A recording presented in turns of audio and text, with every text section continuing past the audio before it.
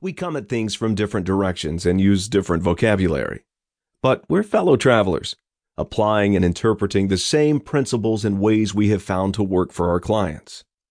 And why not? We came of age together, discovering the hard way what works and what doesn't. One small example. Beth's first principle is audience centricity. My book's second principle is that you can't move people unless you meet them where they are. Same idea. But hers also embodies her fourth principle, brevity. I was honored and humbled when Beth asked me to write this forward. I devoured her book. It is brilliant, it is witty, and it works. I know that after you've read the book and taken to heart Beth's principles and techniques, you will become a more effective communicator, and therefore a more effective leader. Beth and I agree on this. If you cannot communicate effectively, you will not lead.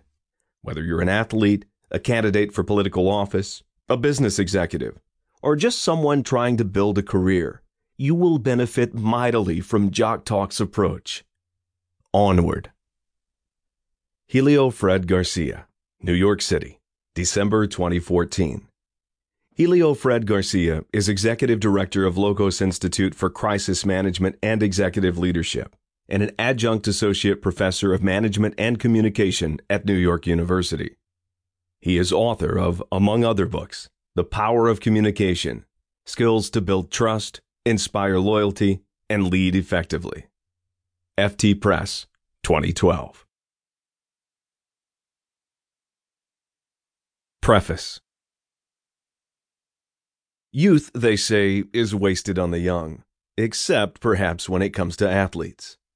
Young professional and world-class athletes have a sense of urgency, a drive to capture what they know won't be there for them in decades to come. In their on- and off-field performances, young athletes are called on to employ judgment and behavior that is older and wiser than their years. Many rise to the occasion. Others don't. Nevertheless, their moments of genius and greatness come early, and there is much for the rest of us to learn from them. Youth was indeed wasted on me, as I was privy to little sparks of history in the making, without being fully aware of it at the time. When I flash back to the early 1980s and the start of my career, I now realize how close I was to people and events that were going to shape some of our 21st century realities. My first colleague was Barack Obama. It was 1983 and we had both just graduated from college. We were hired as young editors at a New York consulting and publishing firm, now owned by The Economist. Those were the days when Wayne computers dominated the word processing market, and ashtrays were still a fixture in people's offices.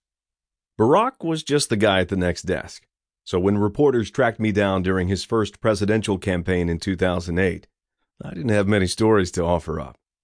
While we were friendly at the time, I hadn't paid close attention. It was our first job.